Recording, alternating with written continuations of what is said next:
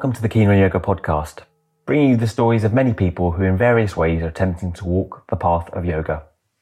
Our intention is to inspire your own practice and commitment to yoga beyond the mat and in all areas of life. We consider this an offering, a service to the community and labour of love. If you feel inclined, any donations are appreciated. Just visit our page and click the donate button at www.keenonyoga.co.uk/podcast. I hope you enjoy the show.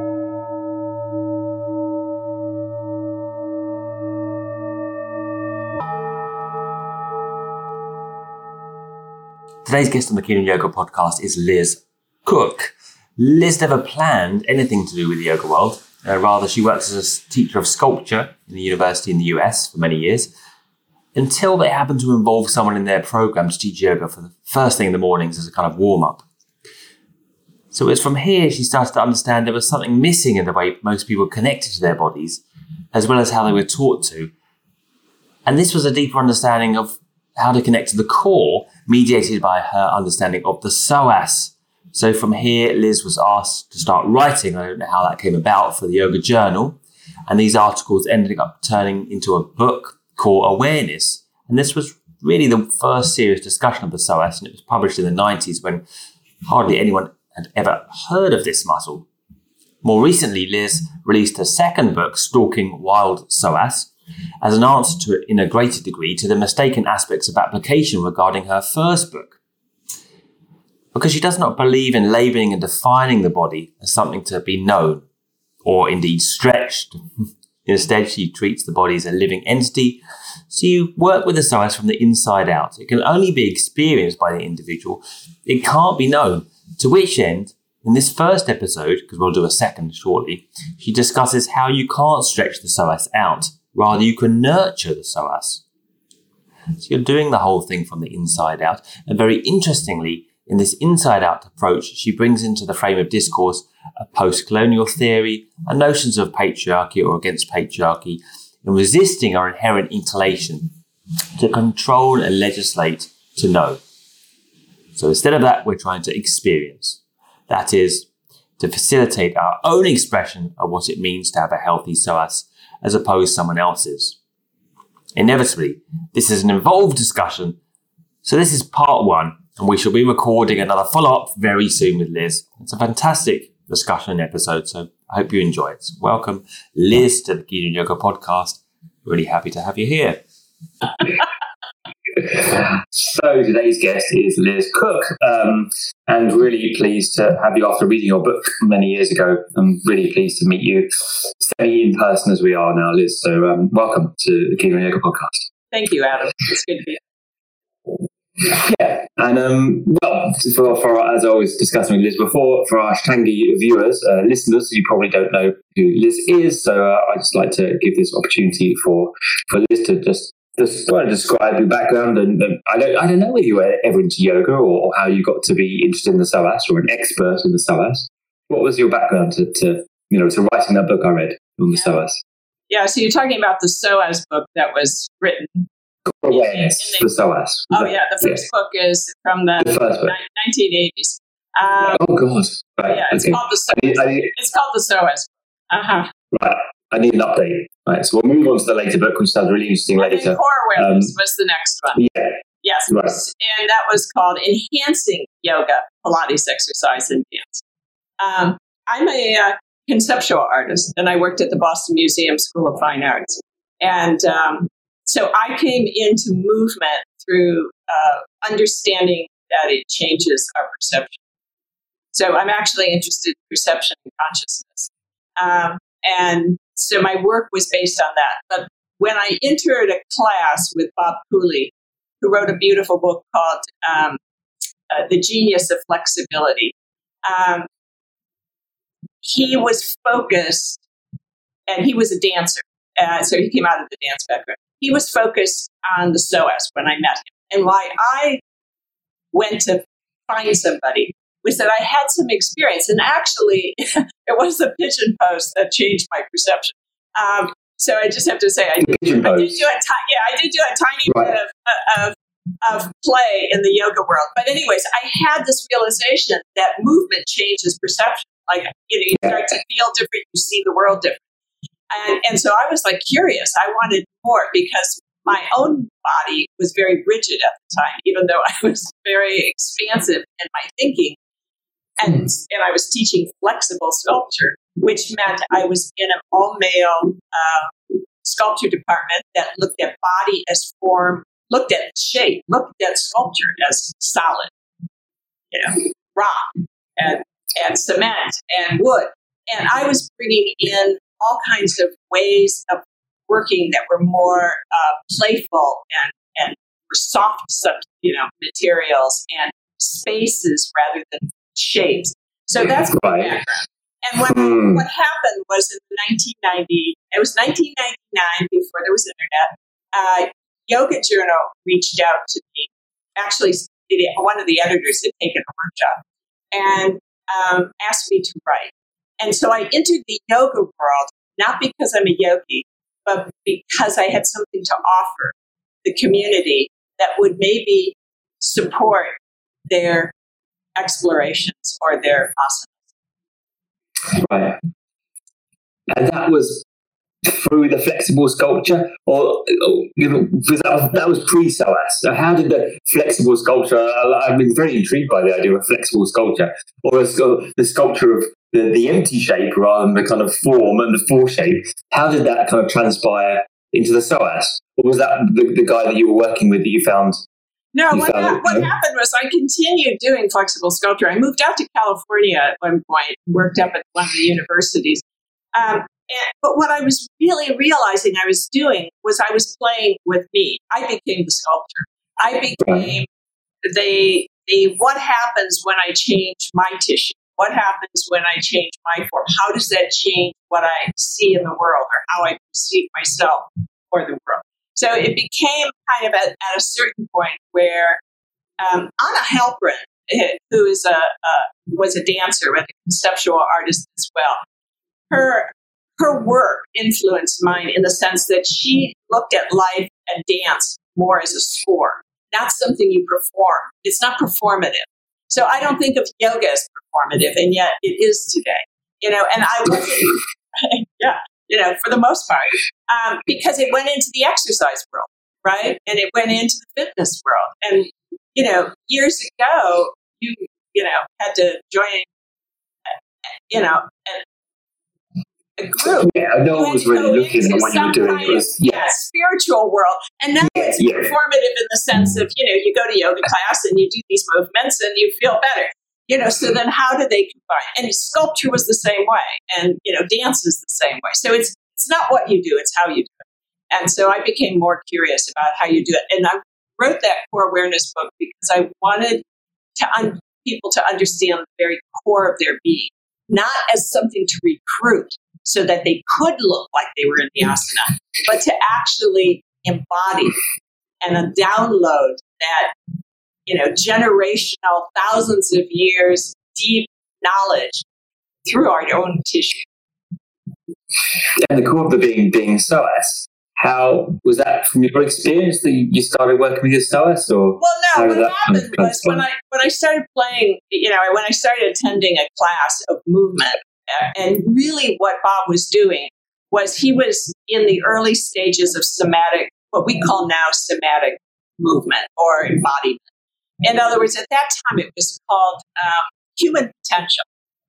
There were human potential classes in which you entered into a sensory, you entered into, we need it right now, into a sensory experience of yourself and tracked your sensation and the relationship it has to emotion and to thoughts. And so the sensory world was where he was. And he was spending a lot of time on the floor in constructive rest, which is a great way of kind of locating your SOAS. But also, I wasn't looking for my SOAS per se. But as I stayed there, I started to notice that I kept jumping out of the position. And finally, I caught the fact that I was terrified, literally terrified. And so I started to notice my own nervous system. And I found that fascinating that as a human being, I'm not my nervous system. My consciousness can watch my own nervous system. I can observe my own nervous system. So I'm not my nervous system. Then, so what am I? Who am I? And that kind of started the journey. Also, I had a lot of pain. I had a lot of stricture in my body. And I didn't even think about that. It was something I didn't have to live with. It was just entering that conversation of like, that's not normal. But I have a history of scoliosis. And so, I didn't know I could change all of that. And so it also entered all of that conversation. But I've never been in the physical therapy world. I teach physical therapists. I give CEU credits to body workers. But I'm not in any of those worlds, which makes my work kind of unique. Because I'm not trying to fix anybody. I'm not trying to solve a problem. You must have had some experience with the SOAS.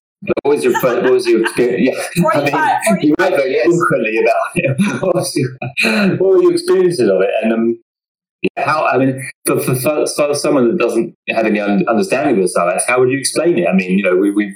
We're assuming that people know what we're talking about because it is a kind of word that's thrown around in the yoga world these days quite a lot.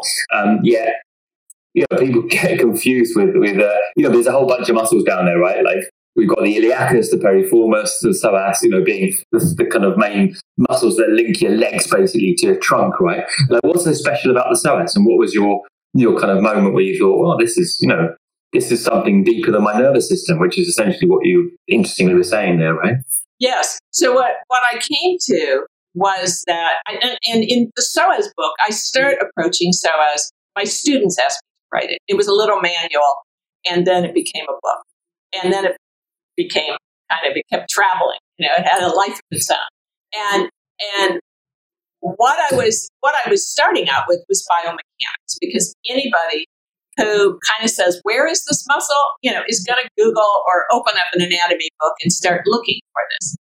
And I did the same thing. But as I kept exploring my own terrain, my own organism, it didn't make sense that it was something you recruited. It was a stabilizer. It was a hip flexor. It's like, that's not my experience of psoas. And I started talking about that. And over time, as I got more confident that I was experiencing something very different, I also read a book called The Hara. And so I became very aware of the energetic field of body and also posture. What posture demonstrates? What are we suggesting when we're in a particular posture? And so it was much more complex than looking at, this is this thing. Eventually, I was introduced to embryology. And embryology is a different paradigm than biomechanics. And all of a sudden, I said, oh my God, this is what I'm talking about. I'm in embryology. I'm experiencing embryological primal expression. I am. What's embryology? Embryology is the development of the human being. So biomechanics is looking at dead tissue. You're looking at dead. What is dead? You're objectifying the body. You're cutting it open. You're putting it in boxes. It's called reductionist thinking. We're looking at, all this tissue goes in the muscle box. All this tissue goes in the bone box. All this tissue goes in the nerve box. And psoas was put in the muscle box. But I don't think it's a muscle. And now that we're studying connective tissue, lo and behold, we can start to understand that the qualities of being are very fluid, that if you take space away from the organism, you're 90% water, or some level of fluid, whether that's blood or tears or sweat, or, and that we're not made up of we're made up of a matrix that is literally not carrying fluid, is fluid. Psoas is the juiciest tissue at the very core. It is the filet mignon. It is the tenderloin. And if you're a vegetarian, think of it as a peeled cucumber. Okay, it's the juiciness. It's orbital. It's as big as your fist. And it's dynamic, it's expressive. It's not something you lock down. It's something you allow to flourish. So it changed the model, the paradigm of body as object to body as process. Because in embryology, you are the embryo forever. The embryo is like the seed. It's still unfolding. you are still as an organism unfolding. Your cells are a momentary aspect of a metabolic or energetic process. You are not a thing. And so as long as we use the construct of I'm a thing, I'm going to fix this thing, you can't understand SOAS. You have to actually remember what it is to be a living organism, to be a living river. Your core is more like a living river than it is a column. All right, so you can't actually know it as such because that would be to close it down, right? So in which case, how do you make the effort to embody it? Well, you are it. It's part of you. So the way I describe SOAS now is that SOAS is a messenger of your central nervous system, or what in embryology is called your midline. So what the big change is here, and I think it's really appropriate in the yoga world, is that rather than look at ourselves as a column, the spinal column, when you're using that model, all tissue from the spine forward flexes, all tissue from the spine back extends. Okay, there is no being. There's no soul. There's no, you're just an object. Okay, but if you look at embryology, first and foremost, when the cells begin to divide and multiply for you to unfold into the world, you are circulating around an axis. The axis of your own being connected to the axis of your mother's being, connected to the Earth's axis, to the cosmos. Okay? And all of a sudden, you are in touch with a bio-intelligence in which you are being both returning to and being shaped by. And that core in embryology, this is science, okay, is where we emerge from. So now, if you look at it from a physics point of view, you're kind of more like a donut. You actually have a field of energy within you. It's called an orbital field, the axis mundi. It's the in Chinese medicine. It's the governing vessel. It's the conception vessel. I mean, it's called all different things in different traditions. But we're talking about, and in Taoist healing, SOAS is called the muscle of the soul. So now we're not manipulating the SOAS. We're not trying to control it. We're not trying to get it to do what we want. We're actually listening to its messages. And we're not recruiting it. So we're not misusing it, overusing it, or abusing it. This tissue is very, when you're tuned into a healthy SOAS, it's very fluid and almost like touching a cloud or something with your awareness. Like you can't really, get a hold of it. So if you've got one of those SOASes that you go, I can really feel it, you're misusing it. And this, you said, was kind of touched on in your latest book, which is the idea of the kind of colonial kind of perspective on body work, right? Or would it be a patriarchal colonial idea about kind of objectifying and putting, quantifying something and kind of holding on to it as rather than kind of letting something expand naturally into space?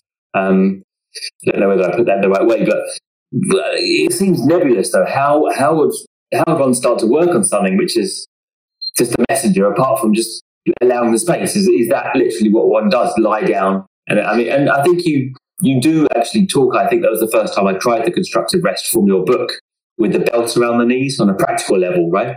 And just allowing that release there. Is that? Yeah, and in my books, you'll never see a belt around the knees. And so people use constructive rest in yoga a lot, and they refer to my book, but they use different images. So the reason why, here's the reason why, is that yes, you could use a belt, and that would help you kind of locate where your legs are, right? And for a lot of people, because their legs fall out, it would give them a sense of where the muscular tension they're holding.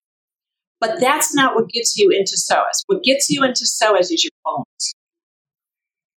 And so weight is better than belts, because what we want is good proprioception. And proprioception, and specifically skeletal proprioception, is an internal sense of landing and locating. So think of wild animal body. If the animal can't locate on the earth, They can't feel their bones on the earth. They're in jeopardy of being eaten. They can't feel and sense what's happening in the environment they're in. In the colonized, objectified body, you don't have a space and time. You simply have a body. It's moving through a landscape. Nothing is alive. You are not an animal. You are an object. So as long as you move mechanistically through space, you're good to go. But we're not. We're a living organism. We're part of an ecosystem. We're responding much deeper. So when you can sense your bones, so let's use constructive rest, very practical way. If you get into constructive rest, which is on your back, knees up, feet on the floor, aligning your feet parallel to each other. And at this point, I often just say, if you're not sure where your feet go in relationship to your butt, like how close to your butt, you're not looking at abdominals. You want to be able to feel your whole foot on the ground. But say when you're there, all you feel is this tension in your legs and it wants to fall in or fall out. Then put little sandbags on your feet. Start to feel ground, start to land. Or on your knees, just something small on your knees that gives you a sense of connection between joints. It's in the joints where we find location, literal location, not only range of motion, but location, ecolocation on the earth.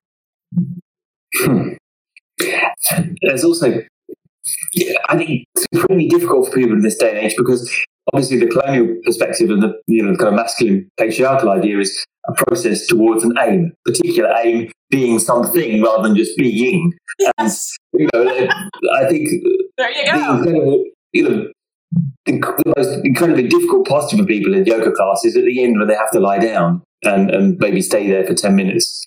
I suppose when you're really referring to constructive rest as it seems like the primary technique to get into this feeling, and you refer to in your new title to stalking the wild, and it is coming back to, like I said, like a rewilding idea, to use a currently popular term, right? Yes. It's coming back to oneself without any construct around it. Someone saying, well, you have to be like this, and this is where you're going with your yoga, and this is where, your aim or your motivation should lie.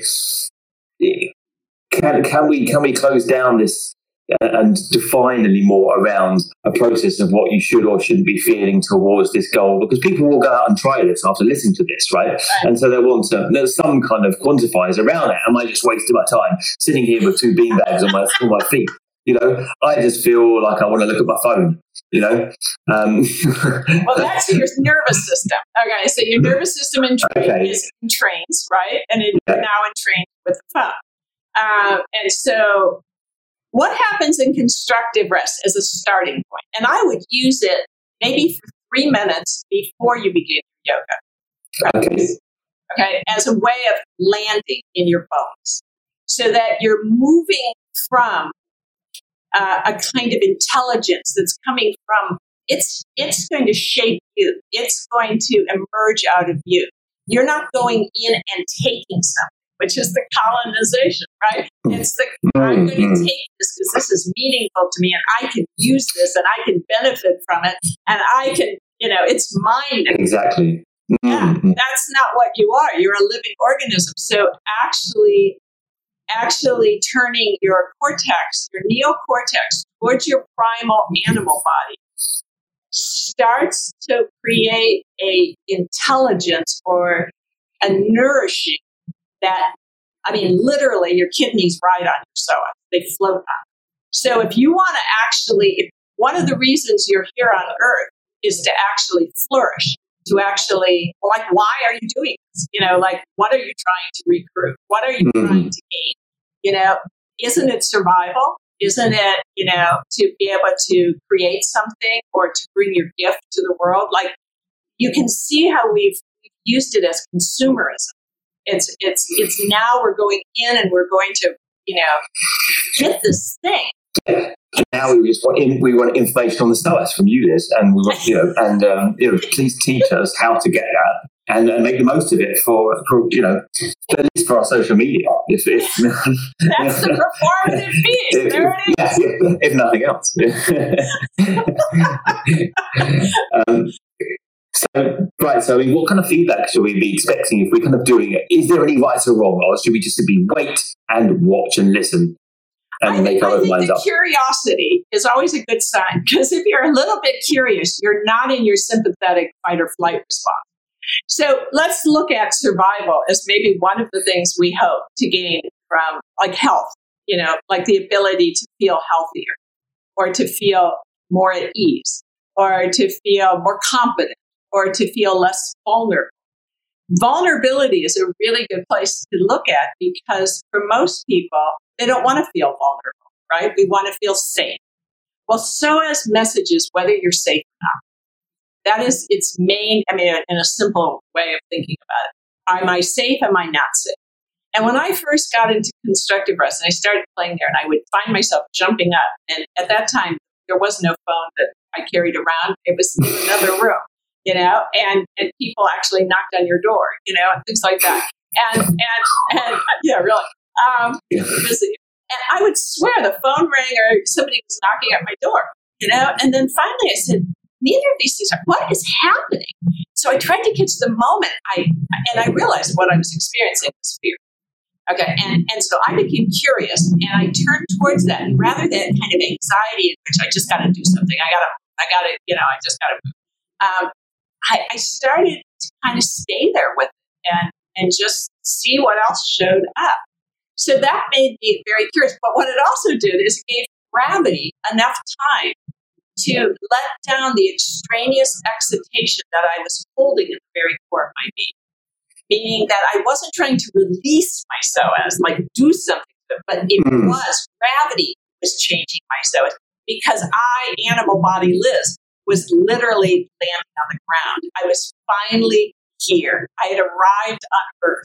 And we have to realize that so many of us have birth trauma, partly because of the mechanistic model of birth for the last generations, in which you don't arrive hearing birds singing and smelling flowers. You arrive in a clinical, sterile environment, and you're supposed to relate to the earth.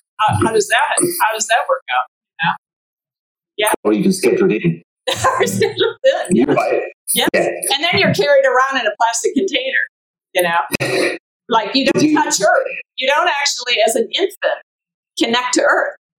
So you're not what's called in the nervous system. You're not co-regulated. Mammals co-regulate. Our culture, the Western culture, modernity, sees body as individualized, and the way you individualize the body is to isolate. It's actually a form of torture, just to kind of put it in perspective. You're actually, so you sleep train your baby. You don't, like, you're trying to individuate it by making it do something on its own. But actually, as a mammal, we co-regulate, which means body is really important. Another body, I always think of mama bears when they watch their little baby bear climbing a tree or doing something, beyond being on body. You're looking at, all of a sudden, the organism starts to flail. Maybe the branch breaks or it gets afraid. And she lumbers over, grabs baby, and puts it to her body. What is she doing? Well, we think of it as soothing, but what she's actually doing is regulating that nervous system so it can gain the access that it needs to be able to self-regulate. And if we get all the way to self-regulation, then we're able to be a parent to another animal, but most of us aren't, and yet we still reproduce. So so we're looking at our own unmature nervous system, which we want to then do a top-down control. Well, then I just need to recruit more muscle density, and that will make me feel safe. But actually, it's in the bones, it's in the landing, it's in the nourishment of the nervous system, and that's what SOAS is talking about. It's also not, again, going back to the idea that it's not a reductionist kind of paradigm where we're labeling parts of our body as if we can know it by looking at, okay, that does that and that does that. We are actually the thing, but it's like you can't look at it. You are the SOAS, right? So how could looking at trying to... It's called your neural core. It's literally in the deepest part of your connective tissue. And so I don't look at cadavers, but when they're studying fluid cadavers now, studying connective tissue, that the scientists tell me, when we're looking, we see these kind of like the way the connective tissue forms almost a bag. And inside that bag is, an organ floating, or muscle sliding, and in the deepest core of your being is your central nervous system, your psoas, your kidneys, and your adrenals. So no one can fix that. If you poke the psoas, it's like poking a caterpillar. You can keep manipulating, you can trigger point it, you can have somebody go in there and try to fix it. You can't be fixed. You have to flourish. You can't make a flower blossom by pulling it apart. It's like what would nourish that ability for the organism to really fully show up. That creates safety. That creates coherency, is what it's called. Two questions come to mind. One, a burning question out of curiosity. Once you kind of found the sense of, you must have had some experience with the psoas, right? Like, was it revelatory to you? And did you suddenly become really good at yoga? Well, I've never practiced. Did you become very sexy all of a sudden? I mean, it's not to say I've never been in it.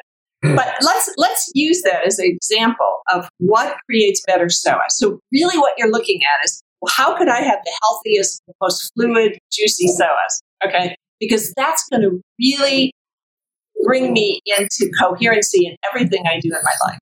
Okay? Whether that's you're looking at balance, or you're looking at endurance, or you're looking at resiliency. So it changes the idea of density as strength to resiliency as strength. And we all know water is pretty powerful. You can move mountains, right? And buildings. And, anything we think is a construct. So the more fluid my tissue is. So how do I get hydrated psoas? And in yoga, we can't get hydrated psoas. We actually have to get hydrated psoas to do yoga. So let's turn it around and use the pigeon pose as the example. Any kind of lunge that people think is going to stretch their psoas or make it healthier. Pigeon. This is. Why are you doing that? I was stretching my psoas. How many times have I heard that? Yes, and I did recently read that in your stuff, actually. So this is a beautiful example. To do a lunge, you have to have a healthy psoas. Otherwise, what you're actually doing is destabilizing ligaments. Because if your psoas is tight, you can't stretch it. We have to change the paradigm from thinking of psoas as muscle to thinking of it as almost like an organ of perception. It's like you can't make it do something.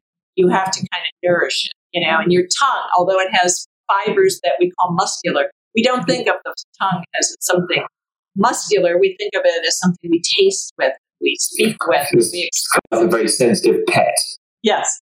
So there you go.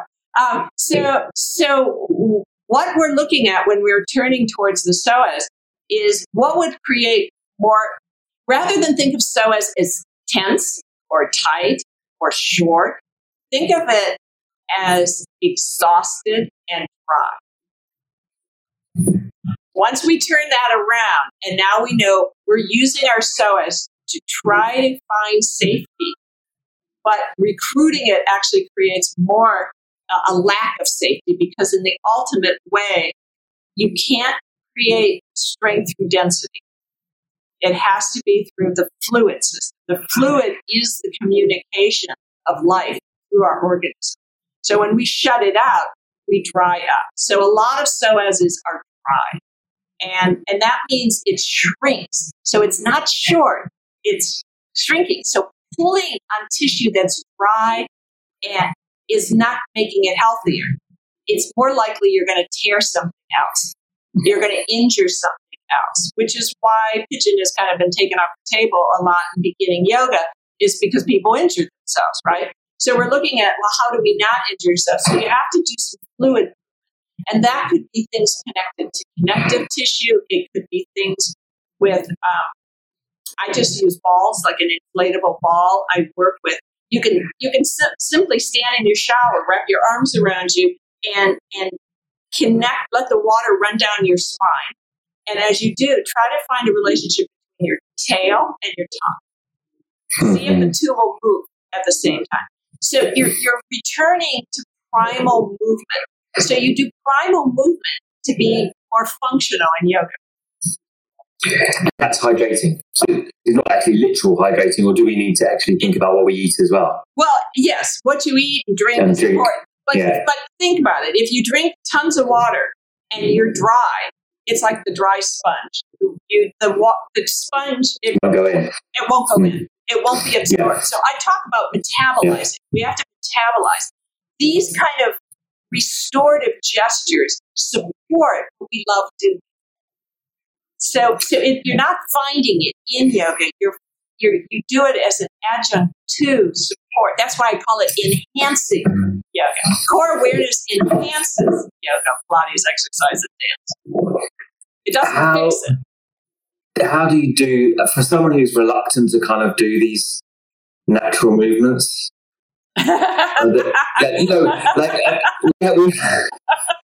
We have this thing called, five rhythms in England. I'm not in England now, but you've heard of it, right? And you dance, and the people invited me so many times to come to the five rhythms. But I'm a guy, and I'm a certain kind of guy, I suppose, and I'm kind of reluctant to. I'm a bit uptight, I suppose. I do kind of find it difficult to let go, as well, many people do, not just guys, and do those natural fluid movements. And I'm a rubbish salsa dancer, and I don't have any sway. How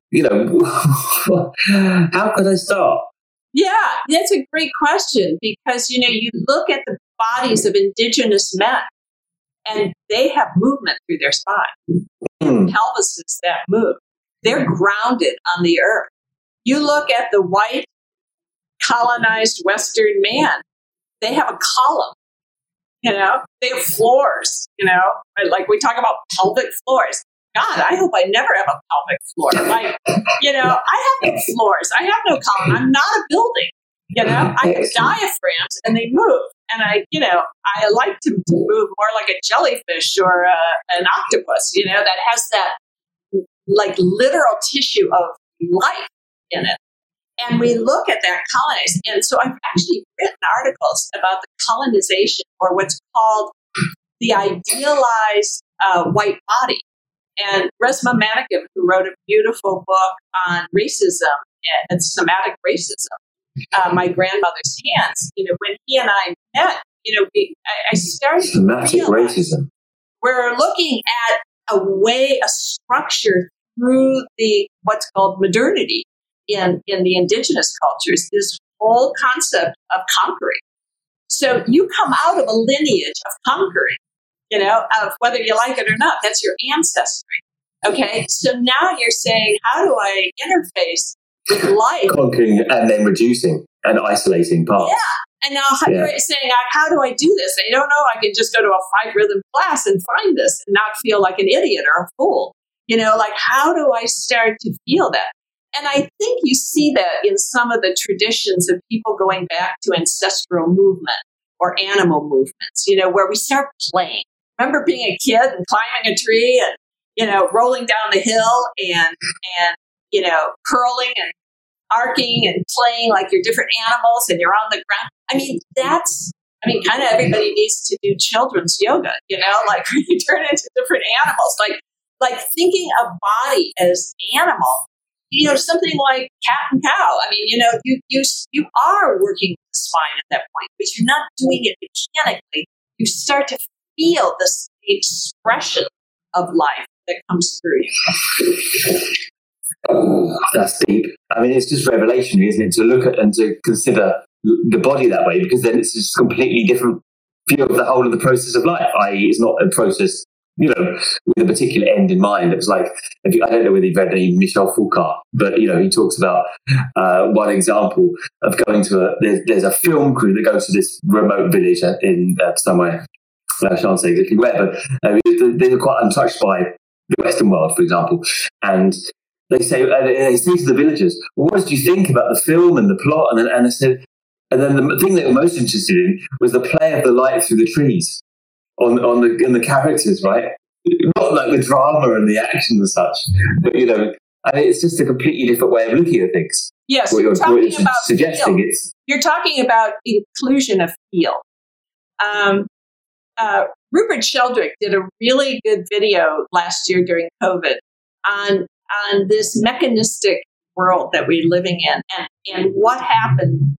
Like, how did it change? How did we get here from being more related to organic responses? How did this?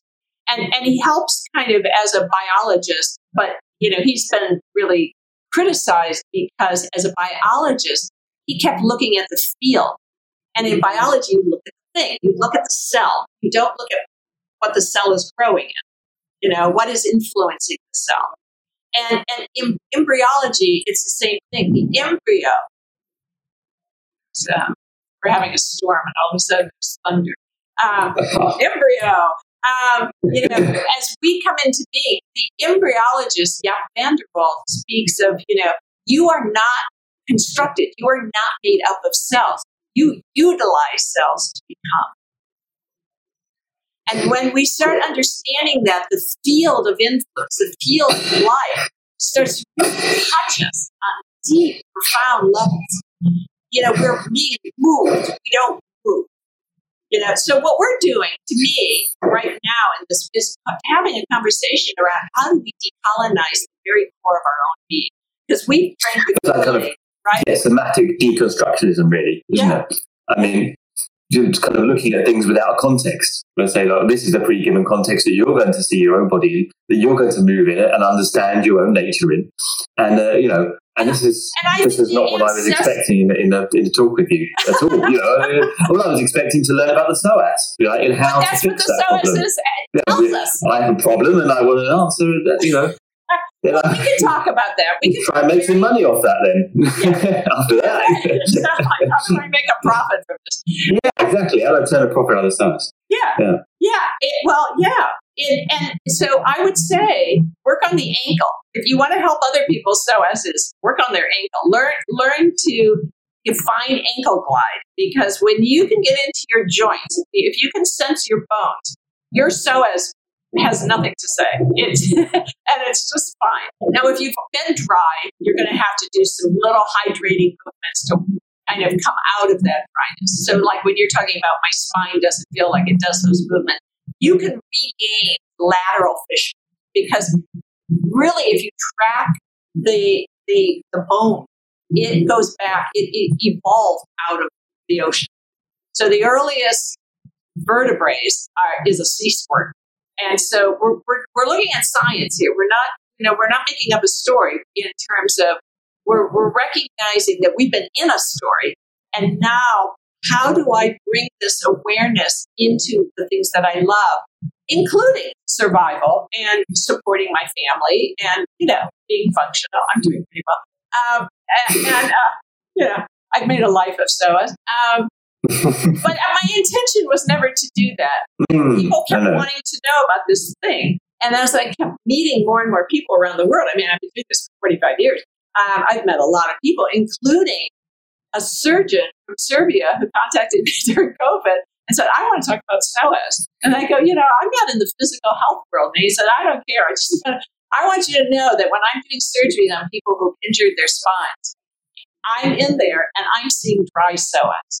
And I go, yes. And he's like, I can't do anything for that. Like, I don't, that's not my expertise. And I said, and he said, but I'm starting to find how the Doppler can figure it. And I said, I can look at people and see their psoas. I don't need to cut them open. I can just look at them. And actually, when you hydrate your psoas, you often restore your central nervous system, your spine, the actual vertebrae of your spine. So bone is fluid also. It breathes. So you can see if I change the concept, if I change the paradigm, all of a sudden, I'm going to be looking at what brings restorative movement. What brings, and in core awareness, one of the models is Derek Stockton, who's a power lifter. And so he's a 5'9" man, 180 pounds in his 40s when he was doing powerlifting. And he could lift 4 times his own body weight. That man has a very free spine. and a juicy psoas. And the reason he said is because when you put that much weight, 800 pounds of steel on my shoulders, everything has to pour down through the skeletal system.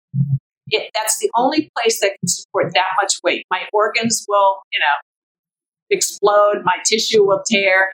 But if I can get everything to move through the bones, because bones can handle gravity, right? They have the most density and the most resiliency because they have ground force reaction. They have rebound. And that's what brings me up when I'm doing a squat with that much on my body. But my psoas has to be incredibly juicy because I have to be able to read the skeletal system with no interruption. And if that tissue is dense in some way or interrupting neurological communication, I can't locate. I can't, I'll kind of tweak it or I'll move it and then I'll injure myself. And I watched him injure himself in a meet. I didn't watch it at the meet, but I saw him after the meet.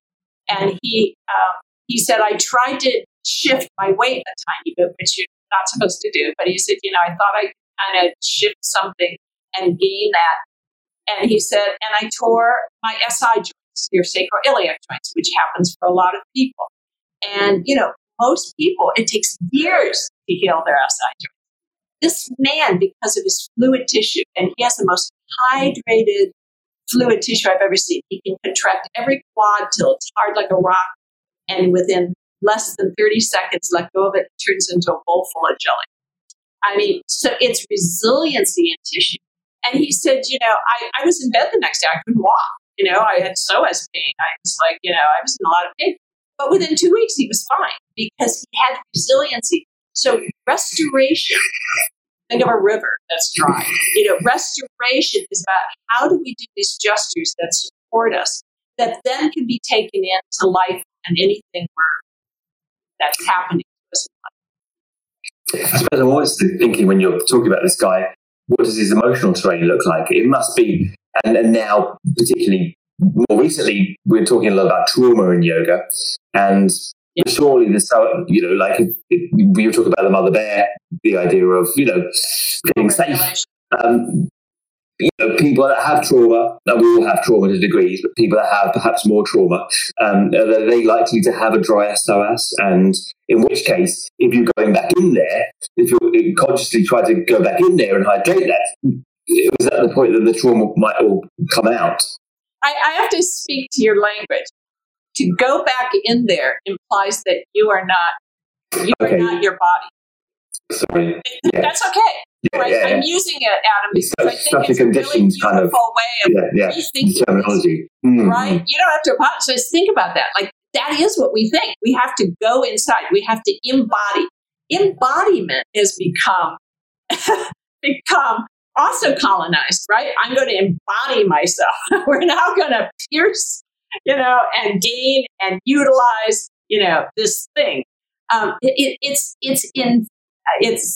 insidious. I'm still, working with language. Like it's incredible how our language keeps objectifying ourselves, right? Like, where are you if you're not body? If you're not your own tissue, if you're not your own cells, if you're not still unfolding, like the embryologist says, you utilize cells to become, then you're infused in all tissue, your awareness of you. So what you're looking at is then the level of trauma of what we call disassociation. And that's part of what happened to us as infants being not co-regulated. So you're right. Not only are there individual hard traumas of, accidents and injuries and whatever, emotional abuse, physical, all the different levels of trauma. And then there's what's called soft trauma, which is growing in. So growing in poverty, growing in, a war zone, being raised in a refugee camp, the actual environment. But you could almost say colonization is a form of trauma. That it actually isn't bringing us into more coherency. And now, as a species, we are the only species who destroys every other species, including ourselves. We are in a moment of reckoning, and here we are. And so, again, we can't use the same strategy that got us into the problem. So we have to begin to understand what would bring rhythm. Think of rhythm as one of the ways to find coherence. right? And that different rhythms. So that means instead of having a sympathetic response of I'm going for this, that's a movement we use to get to safety. But then we go into rhythms. That means slowing down, lightening up, and allowing the biology, the literal movement of our fluids and tissue to move us. This is a slowing down, it's a pausing, it's looking for micro movements. It's not a fix-it model. And yet it creates a really deep capacity. So let's use vulnerability, going back to that, because that's upper psoas. Okay. It just seems that there's no possibility with this kind of holistic perspective to get out of this double bind. It's like you know, if you're emotionally closed down, your psoas is going to be dry, and then in which case that will affect your emotions, and you know you're in this kind of catch-22 situation. And the other thing that came to mind, there's so many things what you're saying is this fantastic. I think this is an amazing topic. Is that have you ever seen the Tibetans use different sounds? Yes, they use different sound vibrations. Yes, so sound and making sound and finding rhythm, like a little rock, like say. Let's use cat and cow type of idea of being on your hands and knees and you're moving from tail to tongue. What if you were not just doing it mechanistically, but you were allowing little movements to restore that river, to bring back that meandering, that ability for the spine to move more like a caterpillar than be. Those little gestures will change everything. It's like you're taking your system out of freeze. And what we're looking at when we're looking at disassociation, so what we think of, you know, what's being talked about in the yoga community of bypass. You know, if I just meditate, you know, that's actually a very masculine energy to meditate, because it's really beautiful. If you think about it from the animal body, that's the ability to come into the field in a way that you are able to be so quiet that you can see the deer that you were about to spear. It's a hunting technique. It's an animal hunting technique. That's not what women do. They go into a larger field. The feminine energy goes into that field and holds the capacity for it. In some ways, it's a similar, but it's a very internal rather than external energy. We have both. We want both. It's not one or the other. So you're looking at, how do I start to feel into this capacity of my own system to restore? Because that's the trick. In my work, rather than try to do it right, I look at what is interrupting an organism that knows how to self-heal, self-organize, self-right itself, to be competent as an animal body. What is interrupting? And it can be something very simple. It doesn't have to be this big thing like I need to, and I don't believe in discharging as a way of actually solving trauma. Trauma is, what the word means is overwhelm of the nervous system. And so what we're looking at is what will allow me to metabolize? And going back to like the water piece, you know, you can drink all that water, but if you're a dry sponge, nothing happens. But the little bit of moving the sponge, right? Just even making those wave motions. Think of the tide. Think of, you know, those kind of like any fluid movement, a little wave, a little rock, a little undulation, a little spiral. I mean, micro movements we're talking. We're not even talking big dance movements, all right? All of a sudden, the tissue starts to open back up. So you're opening up connective tissue. And when you open up connective tissue, you take people out of nerve pain, but you also allow them to metabolize their experiences when they are in a place of safety. Okay, so being on the ground, you know, is one of the ways we find safety. That's Mama Bear. The now Mama Bear is the earth. You get on the earth. You literally put your belly to the earth. You literally get a constructive rest on the earth. If you really have no earth to get on, then you get on the floor, you know, of your, on the 34th condo. floor Yeah. apartment, you know? But you put your arms around a tree. We have to actually co-regulate with the earth now. And most people will say that, boy, when I take a walk, in the woods, or I'm sitting by a river, I feel like a restorative, I start feeling restored. And certainly, you take people to islands and to, places where restoration is what you're getting in the movement of the water and in the breathing of the air and the food. And you're creating the environment that holds the restorative capacity. So you can't just go for it. You have to create a container for the restorative space. And that's what you do when you do a retreat, right? You used to. Are you advising any other level apart from the physical? Do you talk about emotions or better and worse foods? Or, probably it's obvious, right? Get enough sleep and don't eat bad food and, yes, because right. Your cells are breathing. And, if you eat foods that have plastics, like are fake, are synthetic. And a lot of foods do actually have plastics in them. And now they have plastics in them. Well, babies are born with plastic in their brain. So, I don't even think I could go there. But the ability for the system, think of metabolizing is longing. That's the emotion. How about that? My first longing is to show up here on Earth. And when the cell divides, part of your cell embeds into your mother's womb. That is a going out and rooting into the earth. Your mother's womb is the rooting into her. That is your first longing. Your intestines, your philia go out and they long for what you need. They take what you need. You can eat the best food and it can go right through you. So if your philia isn't responsive, then, longing is about the heart and what do I really long for? And so many of us have stopped longing. That's kind of the drying. We're a freeze, right? It's like we're in shock.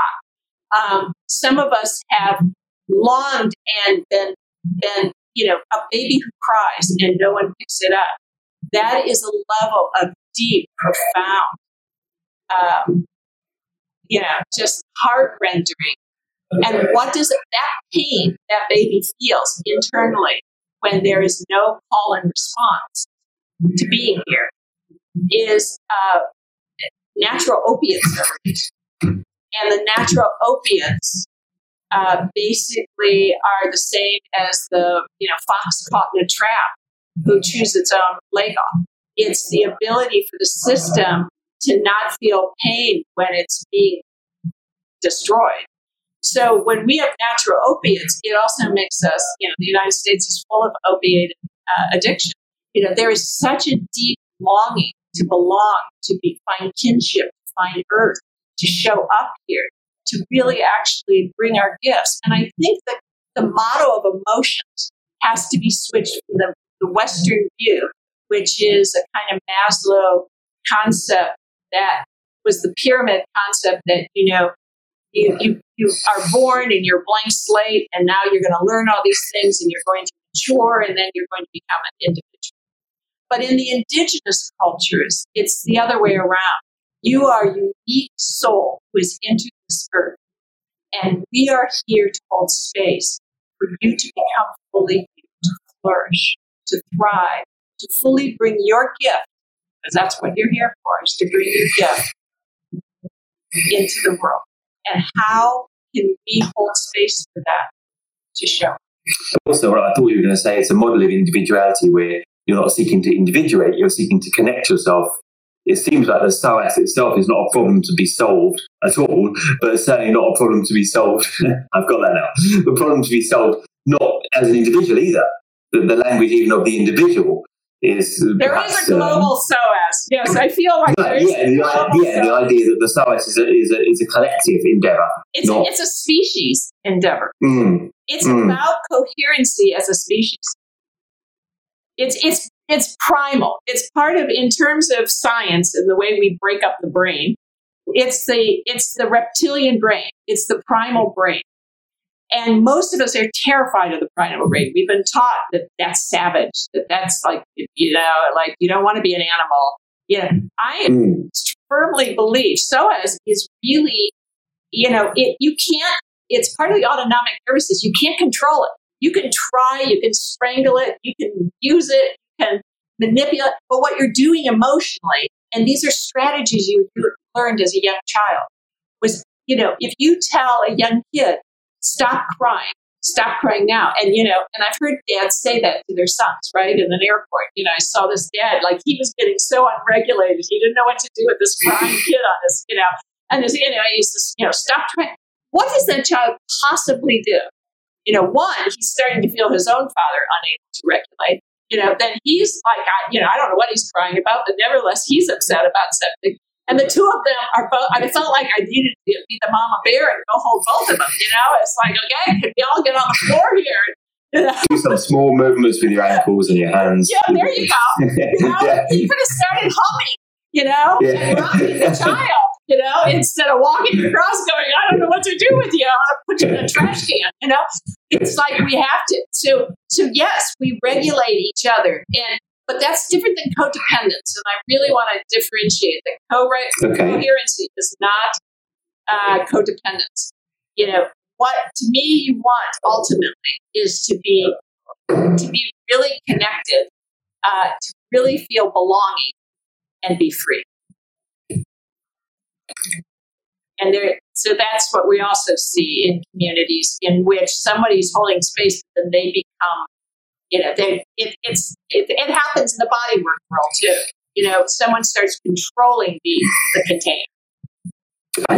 That's exactly it, isn't it? You want context, you want belonging, but you want freedom. And generally we see one or the other. You've got belonging, but you're pretty much constricted in terms of how society is going to tell you are and to be. And more. I think we've got the both going on. Because we've got great individuation as well, but no one can give you any kind of contextualization of yourself. You can be whatever you want, whenever you want, at any moment, right? Right. We're not rooted. We're not part of the earth. They call it the hungry ghost. And part of it's an ancestral story. So to try and get Galimati on the podcast, but he hasn't. Yes. Well, his new movie, the people who created the movie, I can't remember who they are, but it's called the Wisdom of Trauma. It is a beautifully well done movie, and it is about his work in his life. And one of the things he brings into the trauma piece, and there's wonderful people working in the trauma world, but one of the pieces he brings in that's, I feel, so essential is this idea that it's not just what happened to you, it's what didn't happen. And he does speak about being a baby who, his mother only fed him every 4 hours, and didn't hold, like what happens to the organism that's growing when they don't get certain things. And that's part of the cultural story that we just kind of, we're looking at trauma like we're going to fix it like everything else. Just give me the tools and I'll be anti-racist, I'll be anti-trauma, I'll be anti-this. But it's actually a lack of something. And I call that nourishment. There's a lack of capacity in the system. And that's very early learning. So going to the vulnerability of that child who's crying. If someone's telling you as a young kid to control yourself in some way, what are your strategies? Your strategies is usually muscle tension. And if you're really scared because you're being threatened or shamed, then you're going to, it's actually talked about years ago in Wilhelm Reich's work. So as you asked about emotion, so as is about the fear responses. That is what it is. It's about primal responses of fear and safety, and it's not one or the other. Fear is an important feeling. We want to have that feeling of fear. We want to know this is not okay. I got to get out of here. Versus I can't read the situation at all, and I'm disoriented. And I think the ceiling's falling, but I'm looking at it, and I'm like there's no connection there. So it's not about getting rid of those feelings. It's about how am I with them, and what are my resources, and how do I land in that ability to notice the subtle things that show up that are really based on my very early developmental phases.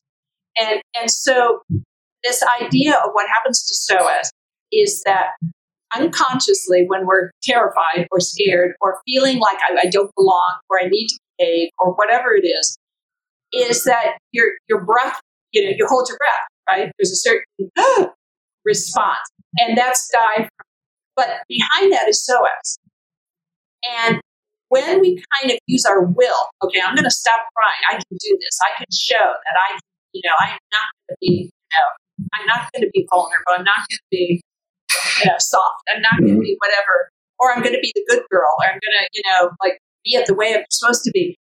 What we're doing with the psoas is we're kind of recruiting it as part of the breath. And then what happens over time with that holding is drying, right? Or density. But it's pushing slowly the diaphragm forward in the body. And in doing so, it blocks the amount of blood flow and the amount of oxygen. And what does that do to us is it reduces sensation, which reduces feeling. And so then we feel more in control because we're manipulating ourselves. And I would say the majority of people, when they start letting go of their upper psoas, and I do it in standing a lot, in swaying with the ankle. Because if you don't have an ankle joint that can glide, if you're stiff there, you can't actually locate gravity. You're either back here or you're up here, but there's, you're back in yourself or you're forward, but there's no nuance. But when we can nuance gravity, when gravity is literally giving us rebound, giving us support, then we are actually standing in our truth. And all of that lets go, but we have our bones to support us. We stand our ground. We stand on our own 2 feet. We show up fully in who we are. We're not being manipulated. We're not trying to strategize our way to safety. We just simply are. That's where trauma isn't about what happens. It's about it's not that safety is on the outside. It's safety is on the inside. So I can be in a situation that may be actually unsafe and yet show up there and have agency versus trying to make the world around me, kind of safe so that I can hide out. It starts to relate us to the world in a way that actually put our agency into action. That's fantastic. Do you do breath work with this as well? I mean, it seems like you mentioned the diaphragm. So there's a lot of stuff on releasing the diaphragm. Yeah, I work with sound. And one of the sounds that, because I believe breath is so primal and so millions of years old that I have no right to breath. You know what I mean? My experience with opening up tissue is that at some point, a feeling being breathed rather than breathing. So to me, breath work is often manipulation. It may be subtle manipulation, but it's still manipulation. And I'm actually more into when I experience myself being breathed, it's like I am not Liz. I'm a larger organism. I am life itself. I'm entering a flow that is so beyond anything human. So I'm dissolving into something much bigger than myself. And when people do breath work, they're still, they're getting the pistons working. They're still using a mechanistic model most of the time. And I'm not saying it doesn't have value. I'm just saying I find sound as a way to play that doesn't manipulate in any way. I'm making sound. I'm playing. And one of the sounds in constructive rest that I use using a soft ball behind the diaphragm psoas area, I call it warding off the gesture. In other words, the organism, the very primal organism, is like a caterpillar. It is primal movement. Poke a caterpillar at girls.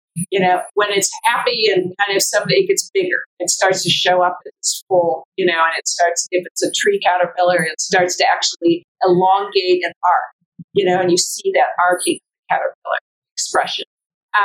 That's both a warding off, but it's also getting full. It's getting, big. It's getting itself. So we use getting big as both a warding off or a gesture of primal gesture of fight, or even flight. We get bigger to move into flight. And we get smaller and safer as curling in, but it's also turning towards and going into nourishment. So they're not what they mean. They're gestures, they're embryological gestures of the very core of our being.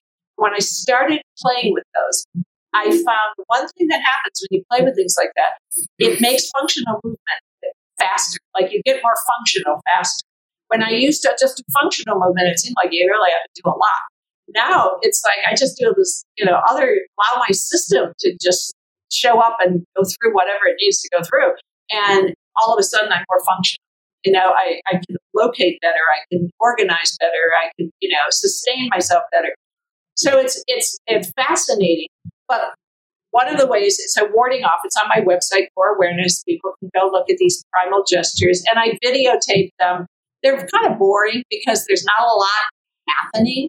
It's subtle, and as the photographer said, there's nothing happening when you're in fetal coma. That's what I want to show. It's all internal. But I'm making a sound, and I'm playing with sound and rocking. And I do that in the warding off. So one way is to open up the upper psoas is putting yourself in constructive rest, taking an inflatable ball, deflating it, putting it behind that area so that your ribs can actually float on it, your kidneys can float on it, but you're slightly arched, but you're not really pulling yourself into an arc. You're just floating on the back ribs, or your back body is opening. So you're going back into the back body, and you hiss. And if you hiss really hard for a full long exhale, eventually your diaphragm, I found, starts to move like a jellyfish. It loses its rigidity. And as it starts to kind of float and get this kind of rhythmic movement to it, it starts to move through the torso, through the trunk of the body. And as it starts to do that, psoas and upper psoas and diaphragm start to move harmoniously together. And when you roll over and stand up, or you roll into fetal curl after that, or whatever, you spread out, or whatever you feel, you take the ball away, And I would say do it like 3, because if you want to pause, you want to actually watch your animal body show up. It starts to show up, and it's amazing. You start to move in these ways that you are in control of, but you could stop. You could make it stop, but you start to feel the restorative gestures of your own midline or your own neural cord. And when, it's like your inner caterpillar starts to wake up and come out of this kind of death stance that it's been in. And it's phenomenal. It makes, your digestion improves, your breath improves, your sleep improves, your hormones improve, So when you're looking at psoas, you're looking at simply a messenger that's telling you something's not okay here. Something's not okay. And we need to turn towards that and listen.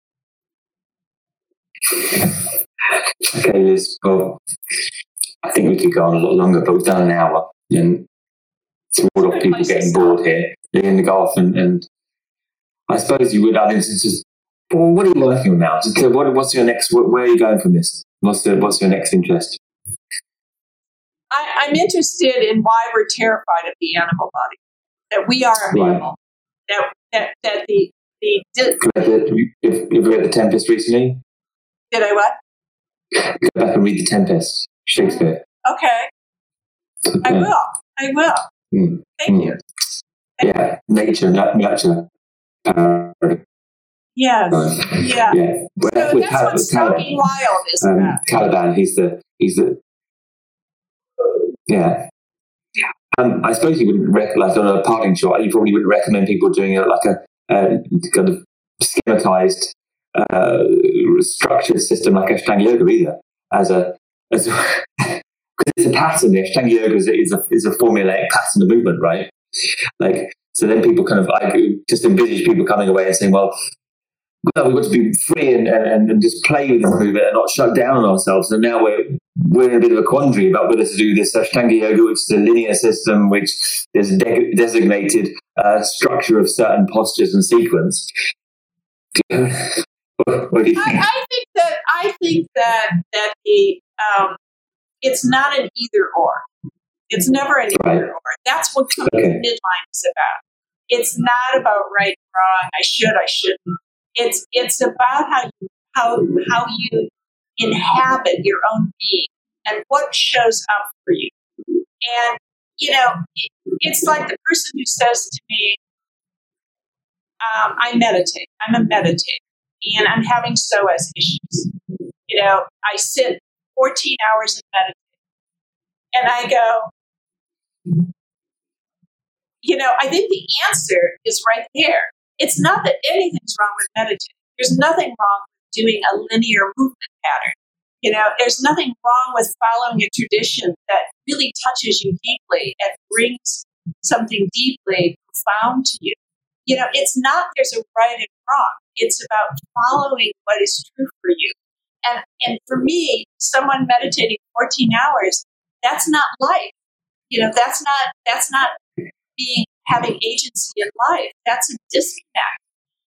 But that doesn't mean meditating is wrong. Or, you know, it's like if you want a healthy psoas, I wouldn't sit for 14 hours. I don't care if that's in an office chair or, you know, on a zafu. You know, it's like you're looking at rhythms of your life, times when you're focused and you're centered. And the understanding that there are different rhythms. There's different rhythms. And that we can play many different rhythms. Yes, and each of us need different rhythms because your rhythms are going to be different than my rhythms. And, you know, and for lots of reasons, you know. And so it's not that everybody needs to do one thing. That's that structure. That's that mechanistic, you know, industrialized complex where we're all going to move through the assembly line a certain way. But that's not true. And the traditions of yoga are not Western mind. So there's a lot of depth there that the Western mind has, you know, taken, you know, and colonized. But the traditions are actually, many of them are, you know, Ayurvedics, you know. I mean, it's like there's a deep relationship to land, to ground, to showing up here, to rooting where you are, to really rooting in the land that is yours, you know. And most of us are what Martin Shaw calls scatterlings. You know, we actually don't know where we belong. So it's always rhythm. Going back to simply rhythm is one of the ways to think of it. Is ebbs and flows, infolding and unfolding. The organism is constantly in a movement of one or the other. It's not a static structure. Relating that to yourself and relating to the other. It also goes back to your kind of primal gestures of kind of expansion or kind of contraction. Yeah, well, they both have deep restorative gestures. The fetal curl can be, I mean, everybody, so psoas moves you through space, meaning that if I fall out of a tree or, you know, I'm propelled in a car, my organism will curl. It will roll into curl. So what I do when I'm working with people is I look at a person's expression. And if that's where they're going, I don't try to pull them out of that stream. I do something so like hanging over a fitness ball, going into child's pose, you know, and literally following the movement of the organism. The organism is intelligent. What is interrupting? So I follow where it's taking. If a person comes in and their ribs are splayed, in yoga, it's always, you know, and I'm not sure it's always, but the idea is in fitness, when you're looking at yoga through the fitness lens, is to pull the ribs down and in and hold them. That is not good for your psoas. That is taking an adaptation. Why are the ribs splayed? Well, a person is boarding off. There's somehow there, whether they know it or not. I take them into maybe not a back bend, but into going into that expression more. So you're actually allowing the system, because it's a living system, to do what it knows how to do, which is restore its harmony, restore its coherence. And then we start to see where we're being nourished, you know, but the intelligence is there because you wouldn't be here if you didn't have the resources. So the resources are actually both without you, what's holding the container of, you know, the space of what's holding you, like the mother's womb, and the internal intelligence. And there's a conversation there. You know, that's what somebody like Rupert Sheldrake recognized in the cell, or Bruce Lipton recognized in genetics. You know, it's not what turns a gene on or off.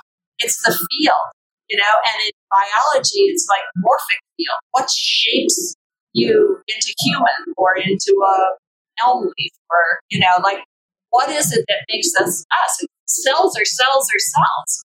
There is no differentiation. So what creates that differentiation is the morphic field. So you're always looking at relationship. You're always looking at kinship both within and without. And it's a breath, right? It's an inhale and an exhale. It's the flow of life. All right. Thank you. We'll leave it there. I think we could definitely talk more. But wonderful episode, and well, thanks, Liz, for your time. And I never know how to end this, but I think people will really appreciate this and let us know. Thanks, Liz. Thank you.